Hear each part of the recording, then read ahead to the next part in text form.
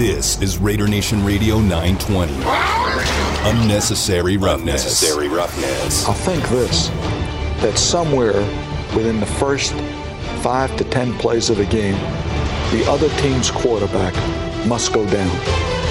And he must go down hard. It's Unnecessary Roughness here on Raider Nation Radio 920. Big hole, first down, end zone, touchdown, Raiders! Would you believe it? This is Unnecessary Roughness on Raider Nation Radio 920.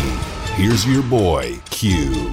Kicking off hour number 2 of the show here on Raider Nation Radio 920, Unnecessary Roughness. Just heard from Brandon Cristal, talked all things Final Four. Well, we talked half of the bracket. We talked Kansas and we talked Villanova. Tomorrow when Brandon joins the show, we will be talking all things Duke, North Carolina. Coming up at 3:30, we'll dip back into the NFL Draft. Joe DeLeon will join the show from the Believe Podcast Network. NFL Draft Prospects is the name. You can check that out. We'll talk all things draft with him at 3:30. Still got Cover 3 NFL news and notes on the way. But before we get to that, I did want to go out to the 408, go out to San Jose and talk to our guy, Big Jose in San Jose. What's on your mind, my man? What's going on, brother? How you guys doing today? Hey, man, we're blessed. Right on. Hey, before we get started, I want to give a big shout-out today to a man who changed the world from here in San Jose today. It's Cesar Chavez Day. I'm sure you having spent some time in Fresno can appreciate that. Yes, sir. And little known fact, people don't know that San Jose has been the forefront of civil rights. We gave you John Carlos and Tommy Smith. Yep. And Cesar Chavez. So just I want to shout out, for those that have gotten a voice and whose lives you made much better. First and foremost, right? Nice. Salute. Yes, salute. And so I think this year, worst case scenario, in our division, we go 3-3, Okay. And that, nobody really outside our schedule really scares me, not that Great American Gang. And I think, one of the games that might be tough might be the Rams game. But other than that, I see us going like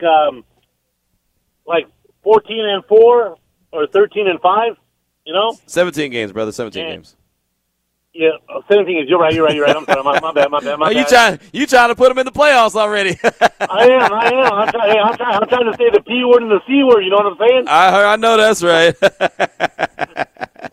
that's where we're at. Yeah, so if we go best case scenario, I think we go 4-2 in our division. I think we sweep. To be honest, I think we sweep the Ponies again, or we sweep the Chiefs. Because if you look at the history that McDaniels has against the Chiefs, they put up points. I think they've scored over 65 points combined in the last 5 meetings. Nice. With the Chiefs in the past. So I think we're at least 13, 12-13 game at the minimum. So hit that 8.5 for sure. Nice. And that's what I got, brother. Nice. Love, peace out, bro. All right, man. Thank you so much. Appreciate you, man. It's always good to hear from you. Stay safe out there and in the 408. And, yeah, man, Cesar Chavez, that was cool. Little shout-out right there. There's many schools across the country named after Cesar Chavez, right? I think my son, Little Q, went to one in Fresno at one point. But I remember going to that park there in San Jose. I think it's Cesar Chavez Park. I think that's still a park. Yeah, I went there a couple times while I was working for Wild 94.9. That was one of our hangouts when I don't know what festival it was, but it was something that was going on there, and we hung out there. So, yeah, man, hey, thank you so much for that. I do appreciate you. Now let's go ahead and jump into Cover 3 NFL news and notes of the day. It's time for Q's Cover 3 NFL news and notes of the day here on Raider Nation Radio 920. Now, I started off the show talking about a signing.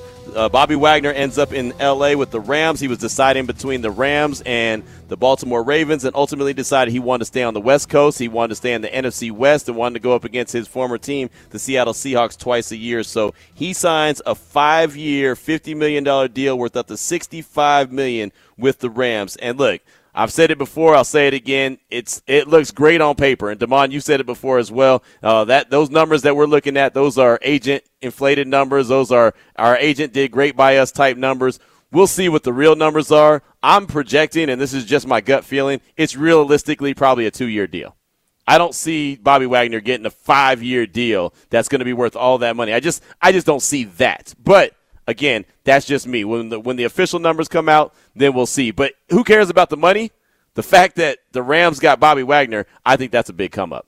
Oh, yeah, it's a big come up. It's another piece to this defense. The Rams get richer, and I just don't understand how. A lot of times people, I think you referred to it as well, the salary cap, it's like a credit card, and Right. eventually you got to pay the bill. Well, who's going to pay this bill? How do credit cards work? When you die, who does it go to? Because it seems like they're going Right. to do this for another 10, 20 years if we let them, if the league just lets them keep building this talent, and I don't know how they keep getting away with it. Right. I look, I don't either. I'm not the guys in their front office that's working the magic, but I'll tell you what, whoever those guys are, they better get some good Christmas gifts from the Rams because they are making the magic happen, right? They are doing the damn thing, and I'm not mad. Hey, if that's how they want to be and be very aggressive and continue to build that roster, and again, they're building everything they do is for now. It's not for later. It's for right now. So the addition of Bobby Wagner, I think honestly, I know that Von Miller ended up in Buffalo and he got a nice chunk of change.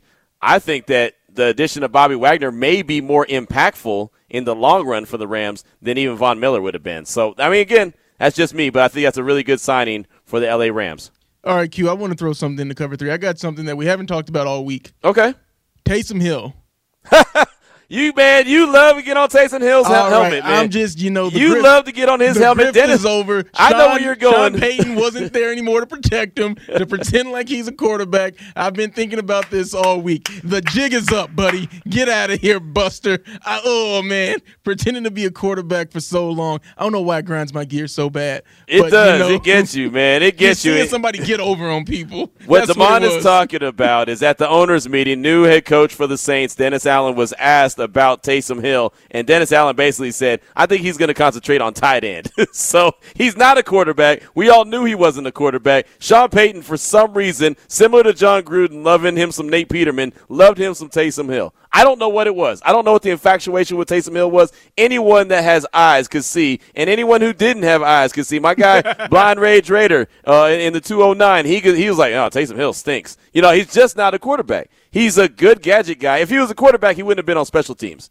I mean, what team is going to put their quarterback out on special teams? The Saints put him out there. So you knew he wasn't a real quarterback, but for some reason Sean Payton insisted on having him there, and so now Dennis Allen has come to his senses and says that Taysom Hill will be will concentrate on the tight end position, which is a better role for him. It really is. So there you go. Moving on. Just had to, get that I know out there. you had to get that off your chest. I'm glad you did that, though. How about this? This news broke last night, and by now everyone's heard about it, but Bruce Arians will not be the head coach of the Tampa Bay Buccaneers in 2022. He, in fact, is going to the front office, and now Todd Bowles is going to be the big man on the sideline. He's the head coach. He's got a 5-year deal to be that head coach. And I'll tell you, none of this really surprised me except for the fact that Todd Bowles got the job. Not because Todd Bowles doesn't deserve it, but I thought that everyone was grooming and praising Byron Leftwich. So I thought, okay, once Arians is on his way out, then Leftwich would be the guy. And that's why I was kind of surprised when Leftwich was talking with Jaguars, because I was thinking, man, do you want to go to Jacksonville, or do you want to stick around there until it's your time to shine? Well, maybe he knew, or obviously he knew, that Todd Bowles would be the next guy up because he was pursuing that job in Jacksonville, that somehow Jacksonville found a way to screw it up, which, that's just Jacksonville, and they do what they do, I guess. But, so Todd Bowles takes over. I actually sat at the house today and watched the presser for Bruce Arians. He looks very comfortable, very happy to go to the front office, and he said it was time. There's a lot of rumors and reports that, Tom Brady, he's the one who forced them out. I'm not buying that. I don't know. Hey, look, dog, B.A. is a tougher dude than that, man. I don't think B.A. is going to let one dude, kind of control what he does. But then again, B.A. said that Antonio Brown wasn't going to be a Tampa Bay Buccaneer and that if he went there and messed up, he was going to be gone, and he stuck around. So maybe you're right. Maybe I don't this know. is Tom Brady's plan all along, the fake retirement. Maybe. He's like, then he goes back to the Glazers. He's like, hey, I'll come back if Bruce isn't the coach anymore. And they're like, Tom, anything for you. I don't know. I'm just speculating. But also, you mentioned Byron Leftwich. You thought he was the guy in grooming, the coach in waiting there. But this is why Bruce Arians, I'm going to give him the title right now, Ally of the Year. Because we know that Byron Leftwich is going to get he's going to get a shot somewhere. He hasn't been a head coach yet. So I still think that his star is shining. But I agree. Todd Bowles, had that run with the Jets, 24-40, doesn't look so good. But now Bruce Arians is like, hey, brother, I got you. I'll set you up for the best possible situation. You got Brady. This team was a player playing some defense away from knocking off the Rams. So, hey, Ty, I'm going to set you up because we know Byron, he going to be good. but we got you set up, and that's why he's the ally of the week. I'll say this: I don't know if your plan that you just rolled out is exactly how it went down, but I'll say this about Bruce Arians. We all talk about the diversity issue in the NFL and coaching and all that, but if you look at that man's staff and you look at about all the people he's employed, from African Americans to women to all kind of minorities, that's something that Bruce Arians has done and has been very, as a matter of fact, of. Not only that, the other thing that I really respect Bruce Arians about, and this is something that I wish somebody in my business had told me years ago, because I've totally failed in this area, he has also, as a coach, said, hey, if any of you coaches miss your kids' recital or their soccer game or their baseball game, or miss some family time that you shouldn't be missing, then you're in trouble. And I don't remember what the extent of the penalty was, but it was something pretty massive. So what I'm saying is it was very important for him to make sure that his coaches work really hard and get the job done, but don't obsess with the job to the point where you miss out on your kids' lives. And that's the one thing I could always say that I did, and I failed at, is the fact that I've always been so, as a matter of fact, with my job, that there's so many things that I'll never be able to go back and say, hey, that was fun to see. Or remember when Little Q did this or so-and-so did this. I'll never be able to say that because I didn't get to see it, because I was too busy grinding, working, got to go to work, got to do this. And that's the unfortunate. There's always like a give and a take, and people like myself that are obsessed with what we do, we miss a lot. And so I respect Bruce Arians for being able to say, hey, you're not on my watch going to miss your kids this or your kids that. That, I believe, is something to really, really respect. So Bruce Arians retires from the sidelines, moves into the front office with some kind of cush job where he basically says he's still a Tampa Bay Buccaneer, air quotes, some kind of cool position. But paycheck.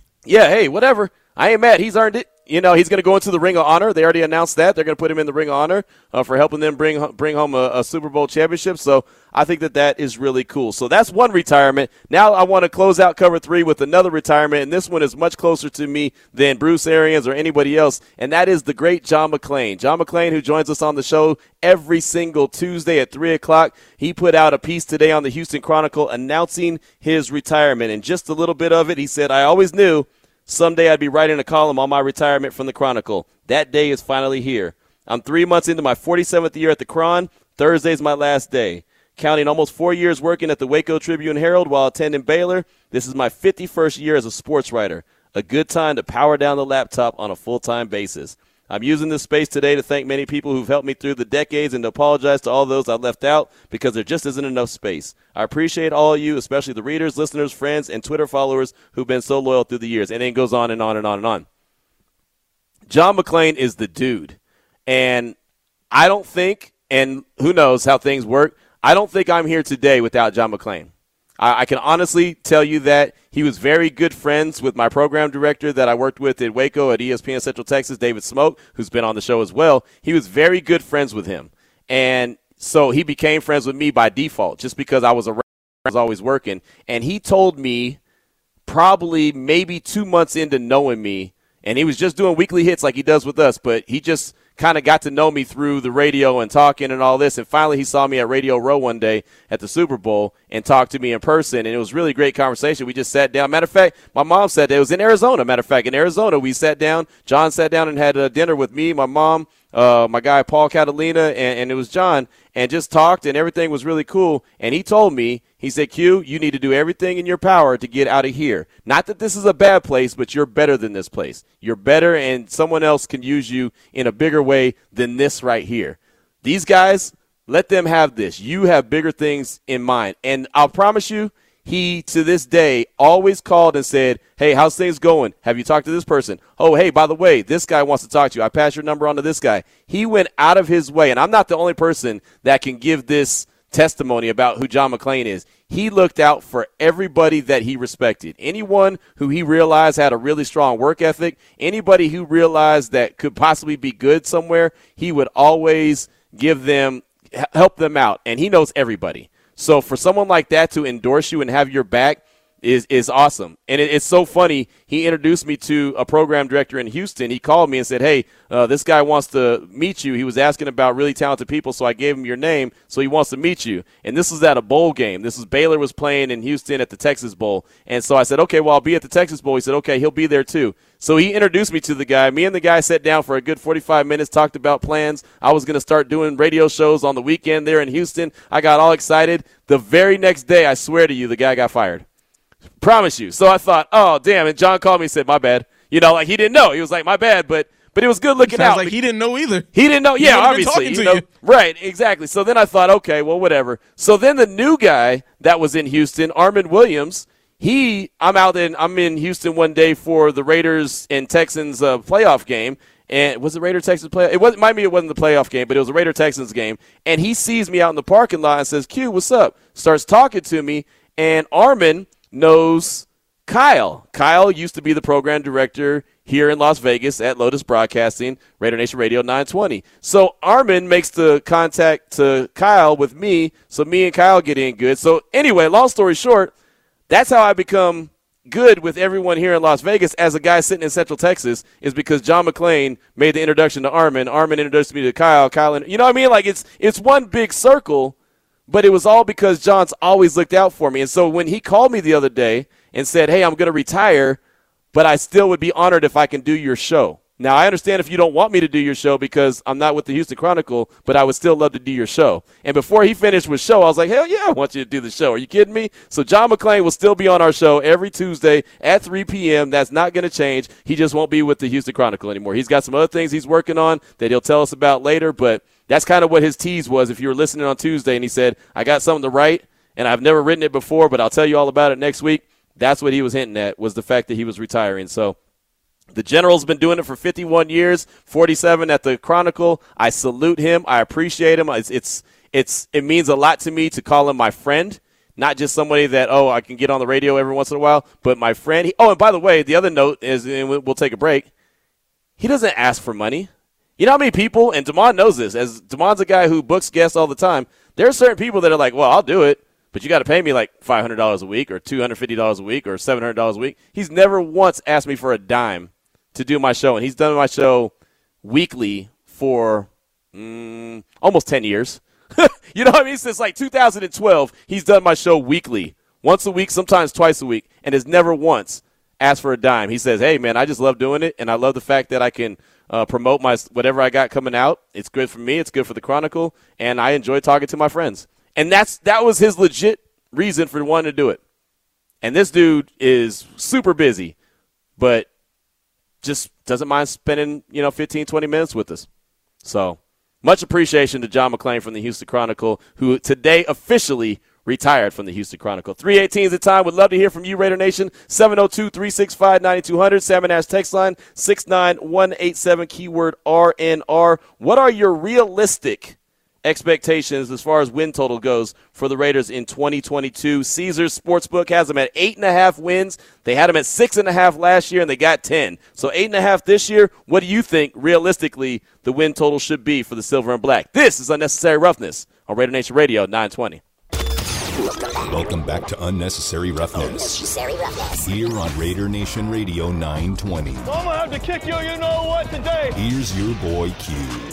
Coming up at 3:30, talk all things NFL Draft. Joe DeLeon from the Believe Network, host of the FCS Football and NFL Draft Prospects podcast, will join the show. Does a fantastic job with that. Break down some NFL draft that we might have missed earlier in the show. But, yeah, man, the show's been flying by fast and furious. Got a lot of feedback by way of the phone lines and also the Salmon Ash text line at 69187, keyword R&R.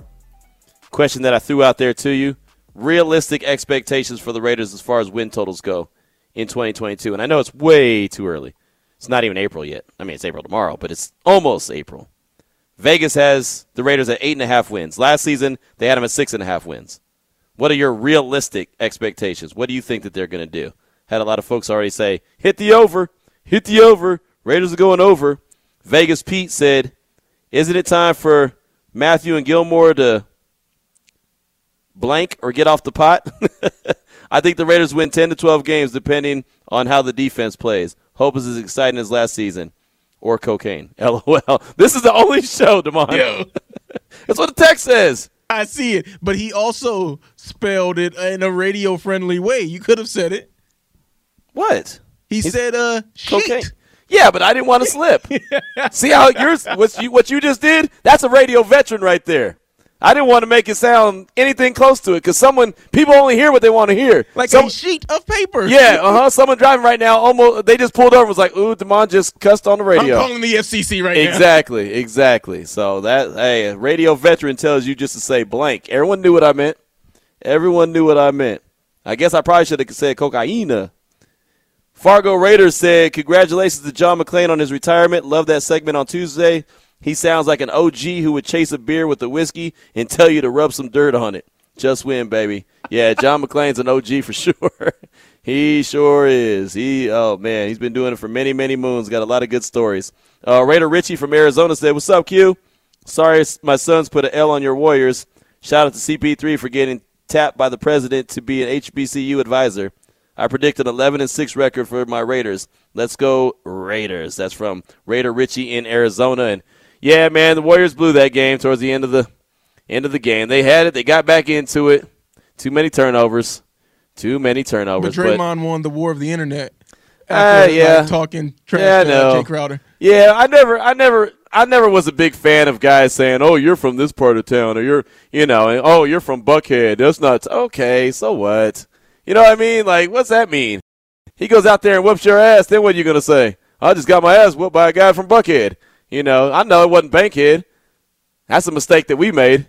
That was a mistake we made when we went to the drafting or the Super Bowl in Atlanta.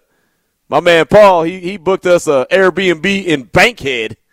All I did was laugh while we're driving. We're in the Uber driving to Bankhead. He said, what you laughing for? I said, dog, it says on the wall in spray paint, welcome to Bankhead. What does that mean? I said, Bankhead! You don't listen to T.I., dog? We are in the hood. And the hood we were. We asked every one of our guests that were from the Atlanta area on the show that week. I think Jamal Lewis was the one that really cracked me up, the former running back for the Ravens. He's from Atlanta. And I said, hey, dog, we're staying in Bankhead? And he looked at us and said, ooh. I mean, he got to chill. You guys are doing bad, huh? Yeah, exactly. Y'all in Bankhead? I mean, really, literally, we had a pink daycare across the street from us. Like, it was a really nice house that we were staying in. There was a pink daycare across the street. There was a house that was condemned over here. There was another house that was looked like they were trying to put some construction on. And then there was a forest that I'd be damned if I go into. You know what I mean? Like, I ain't going to that forest because who knows? That might be where the bodies are buried. I'm just saying. I got time to get to Dave B real quick. Can I get to Dave B real quick? All right. Dave B in the 757. You got about 60 seconds. Welcome to the show. Hey, Q. Hey, I had a lot of things to unpack there, but the first thing I'll address, right, obviously over-unders, right? That Raider Nation is just licking their chops right now at 8.5. Come on, right? We got to reasonably expect double-digit wins, right? Yep. You can't get around that given everything that we've done. The real reason for the call is, hey, player evaluations leading up into the draft. I'm just, I wonder what your take is, or if you have any intelligence from the organization about how we're going to handle that, given the fact that we don't have first and second round picks, right? Are we going to spend the time that we would spend on players that we know we're not going to get and look for, diamonds in the rough like Nate Hobbs or, Max Crosby? So just your thoughts on how we're going to handle that player evaluation, or if you have anything from the organization. Over to you.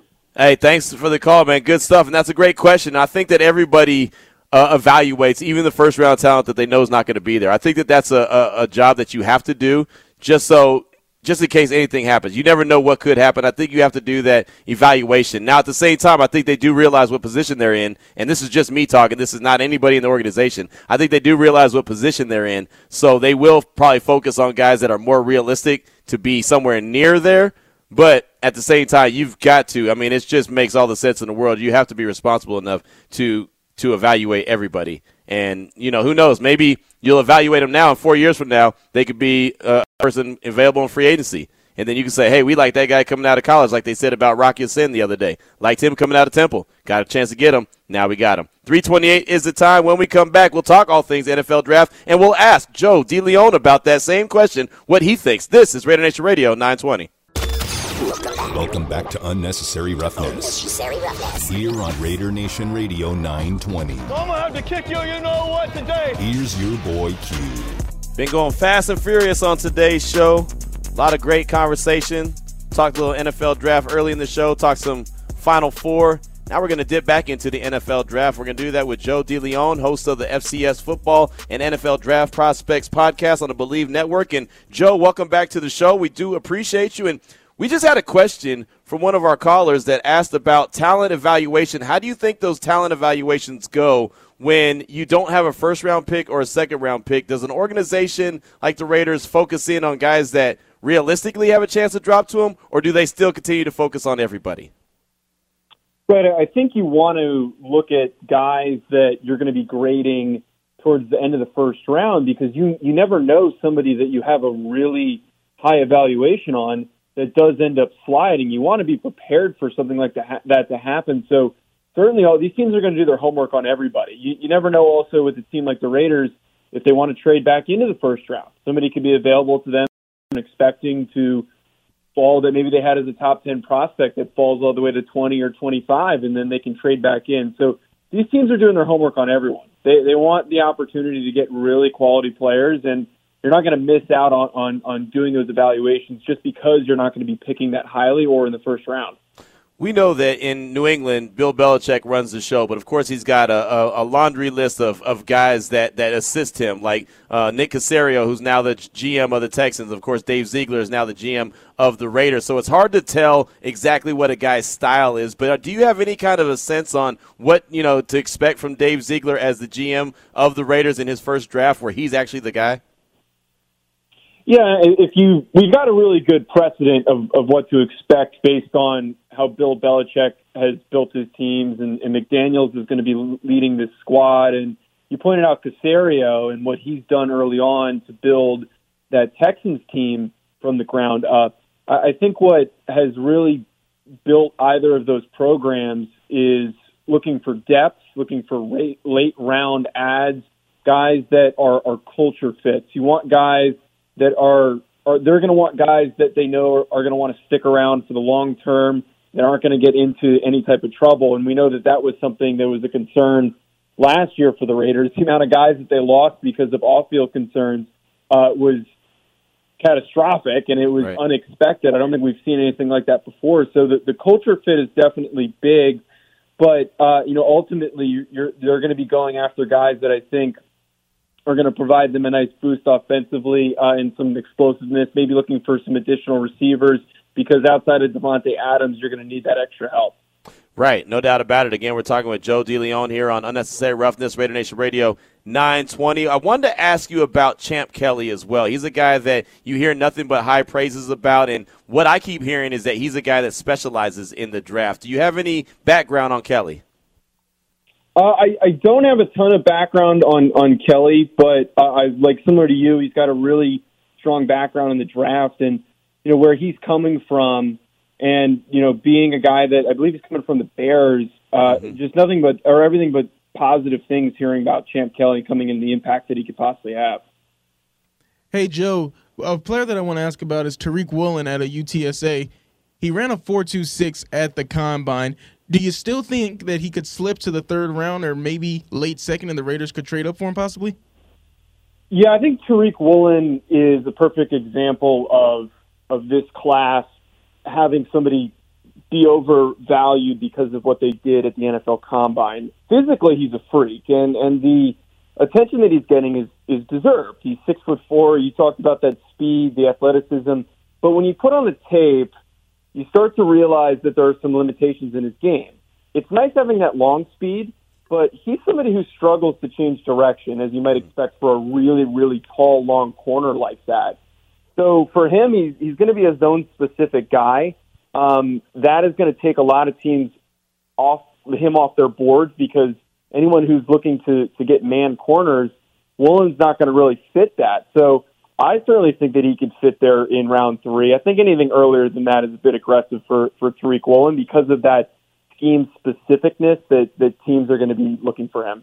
And I think that the Raiders are going to really be trying to run more of a man scheme under Patrick Graham now. So that might not be a very good fit with the Raiders. But sticking with corners and safeties, how deep a class is this as far as you're concerned? Yeah, I think that both of those position groups, there is a ton of depth for both of them. We're seeing a lot of really talented guys at the top, especially at corner. But like a lot of these defensive position groups, there is some really exciting depth that you can pull from. Guys like Kaiir Elam from Florida, Roger McCreary from Auburn, Kyler Gordon from Washington, specifically for corners. And then for safeties, I think it's even deeper than this corner class, because when you start to get to day two, there's these prospects like Nick Cross, who is a really, really good athlete. Jalen Petrie was a top performer at the Senior Bowl. Verone McKinley from Oregon, he was a Senior Bowl participant, and I don't think enough people are talking about what he's capable of being. But then there's even later guys like Bubba Bolden, who, like last year, people were saying if he declared he was an early day two guy, and he kind of falls towards the back end of this safety class just because there's so many talented players. So I think for the sake of the Raiders and maybe trading back to accumulate as many extra picks as possible, if they want to build out this secondary, this is definitely the year to do it because of the amount of talented players there are at corner and at safety and the depth at both those positions. You know, Joe, Bubba Bolden, I'm glad you mentioned him. He's a Las Vegas guy. Bishop Gorman was the high school that he went to. He went to USC and then Miami as well, but he's a Las Vegas dude. Tell us a little bit more about Bubba Bolden. I know that he's a guy, as you mentioned, would have probably been drafted a little bit earlier if he had come out earlier, but what are your expectations from him as far as just his overall game? Yeah, Bubba Bolden didn't have as good of a year as he did the previous year when he could have come out, and he decides to go back, and I think he was one of those guys that was, we're going to run it back, we're going to win a national championship, and that didn't exactly work out for Miami. Right. But I think he's a fantastic athlete. He's tall, he's long, 6'3", he's really, really nice size for a safety, and he's got that recruiting background of being a really highly recruited kid. I think that he hasn't really lived up to those physical traits just yet. But for somebody like him, if you get him early day three, I think that you can hope that he plays up to that highly recruited type of a prospect level. And that's something that I think a lot of these teams take a look at, these top-rated recruits that don't really hit. You're looking at them and saying, like, okay, if we can tap into that potential, we could possibly get ourselves a nice steal. Yeah, Joe, is there any DBs out there that you may think could slip to that third round where the Raiders are picking at, whether it be lack of talent or not being scouted properly? Do you see any diamonds in the rough that could be impact players, maybe not starters, but that you could find in the third round in the defensive backfield? Well, for one, I think Verone McKinley is one guy that I just mentioned that I think has just not really gotten a lot of attention because of the talent at the top of the safety class. There's just so much talent that's going, or attention that's going towards Kyle Hamilton that we almost don't even talk about these mid-round guys. But people forget that Verone McKinley had a really, really good start to the season at Oregon. He was the reason why they had that stretch of games where they were so good and they were possibly going to be a college football playoff team, was because of that safety pairing that Oregon had. And he was just making plays all over the field. He's a smart, high-character kid, and I think that Verone McKinley certainly deserves some more recognition. And then another player who's getting a little bit more buzz right now is Zion McCullum from Sam Houston. Mm-hmm. Yeah. And he went to the Combine, and I admittedly didn't really have super high expectations for him athletically, but he really outperformed what I thought that he was going to do. And he's somebody coming from an FCS program. Those are always going to be considered, in my eyes, maybe some diamonds in the rough, some players that aren't getting enough attention. But he's a really, really nice athlete. He's got really good size. And I think he's somebody who, end of round three, could provide some really nice value for a team like the Raiders. He's if I remember correctly, he's a super senior, right? Isn't he like 25? Yeah, that's the thing with a lot of these FCS guys is we do have a ton of super seniors, because the FCS, for those that don't know, they didn't play a fall college football season in 2020, I believe it was, and they then played in the spring of 2021, and that kind of disrupted a lot of these guys deciding to go back that if they came out or if they tried to transfer, they probably didn't have a lot of options. But because they had that extra period of time to maybe train in their high school gyms and in their garages during the whole COVID period of time, they were able to build themselves up. But, yeah, he's one of those guys that is a little bit older because of having to stick around being at an FCS program and the limitations of that season. Talking all things NFL draft right now with Joe DeLeon here on Unnecessary Roughness, Raider Nation Radio 920. You can check out his podcast, FCS Football and NFL Draft Prospects on the Believe Network. My man Damon Cotton's got a question for you.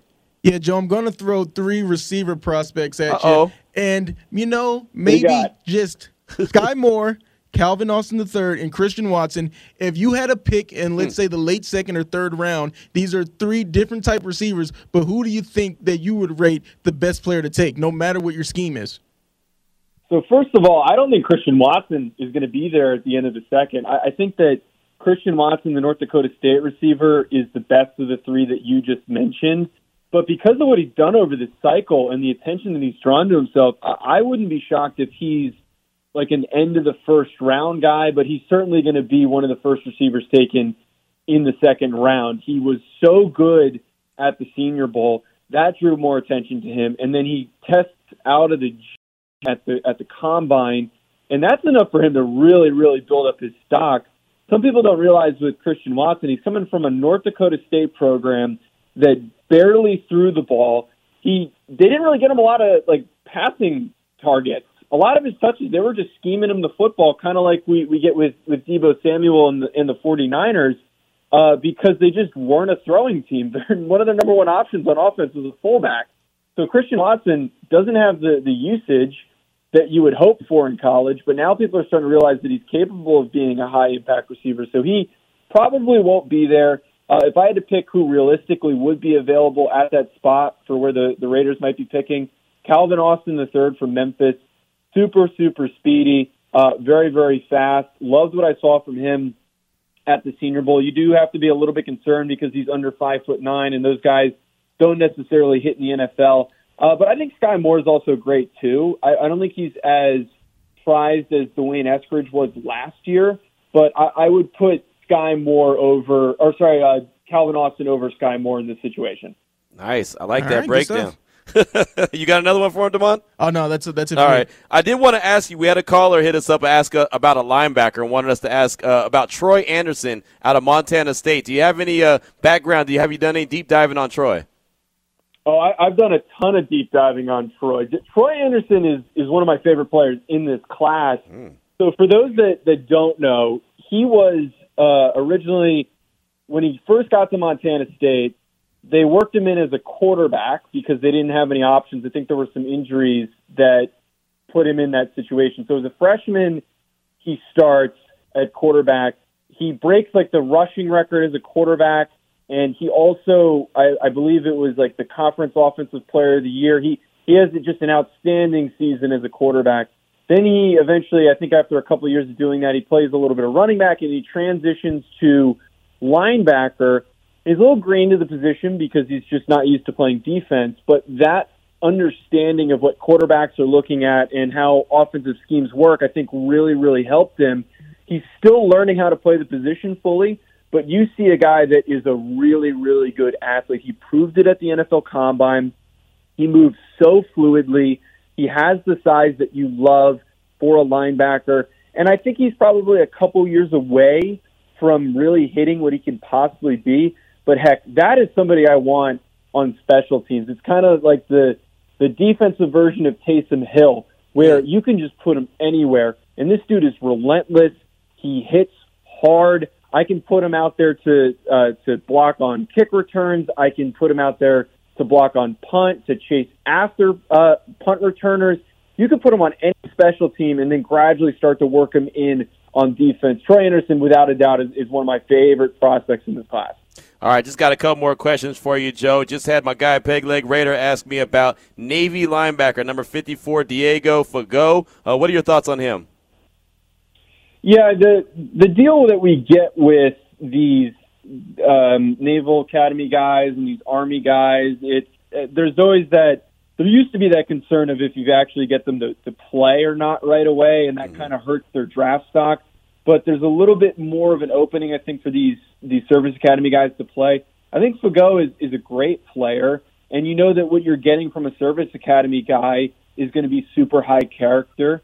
To me, probably an undrafted free agent, but is still going to be someone who is going to come in and compete during training camp and at the very least could turn into a practice squad player, or I certainly can see him being like a guy who sticks on a roster for a nice period of time because he can contribute on special teams and he knows his role within a team. Right, no doubt about it. I definitely appreciate my guy Peg Leg Raider hitting us up for that one. Final question for you. You mentioned him earlier, Jalen Petrie. I wanted to ask you about two Baylor safeties. I used to cover Baylor, Jalen Petrie and JT Woods. What are your thoughts on those two guys?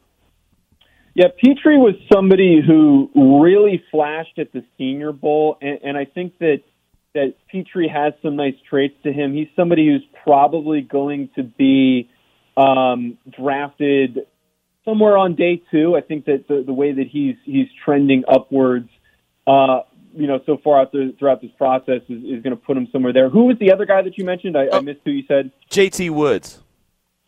So JT Woods, admittedly, I don't know a ton about, but okay. I would consider him to be a little bit more of an undrafted player, or maybe late and on day 3, round 7 type guy. But right. Certainly a quality player from the stuff that I've heard. Yeah, no. Petrie was definitely the one that shined. But, I was just wondering about those guys. Created a bunch of turnovers for the Baylor Bears. Well, Joe, fantastic stuff, man. We definitely appreciate you as always. And, of course, you can find your podcast, host of the FCS Football and NFL Draft Prospects on the Believe Network. Joe, thank you so much for your time, man. Appreciate you, and we look forward to talking to you down the line. Of course. Thanks for having me on. Absolutely. Great stuff right there. Joe DeLeon right there, again, host of the FCS Football and NFL Draft Prospects podcast on the Believe Network. Definitely appreciate his time this afternoon, and lots of good stuff. Thank you, everyone who chimed in on the Salmon Ash text line to ask questions as well. Peg Leg Raider, definitely appreciate you as well, and I had to make sure that I got the pronunciation of my guy Diego's last name correctly, because Damon, if I had said it the way that it looks, you would have been hitting the dump button immediately. So definitely glad that Peg Leg gave me a little pronunciation guide there. 3:48 is the time. You want to take a quick break and then come back? Yes, I do. Why you didn't even let me finish saying it? All right, we'll take a quick break, come back, close up shop. This is Raider Nation Radio 920. Hey, Raider Nation, this is Bruce Buffer, and you're listening to Raider Nation Radio 920.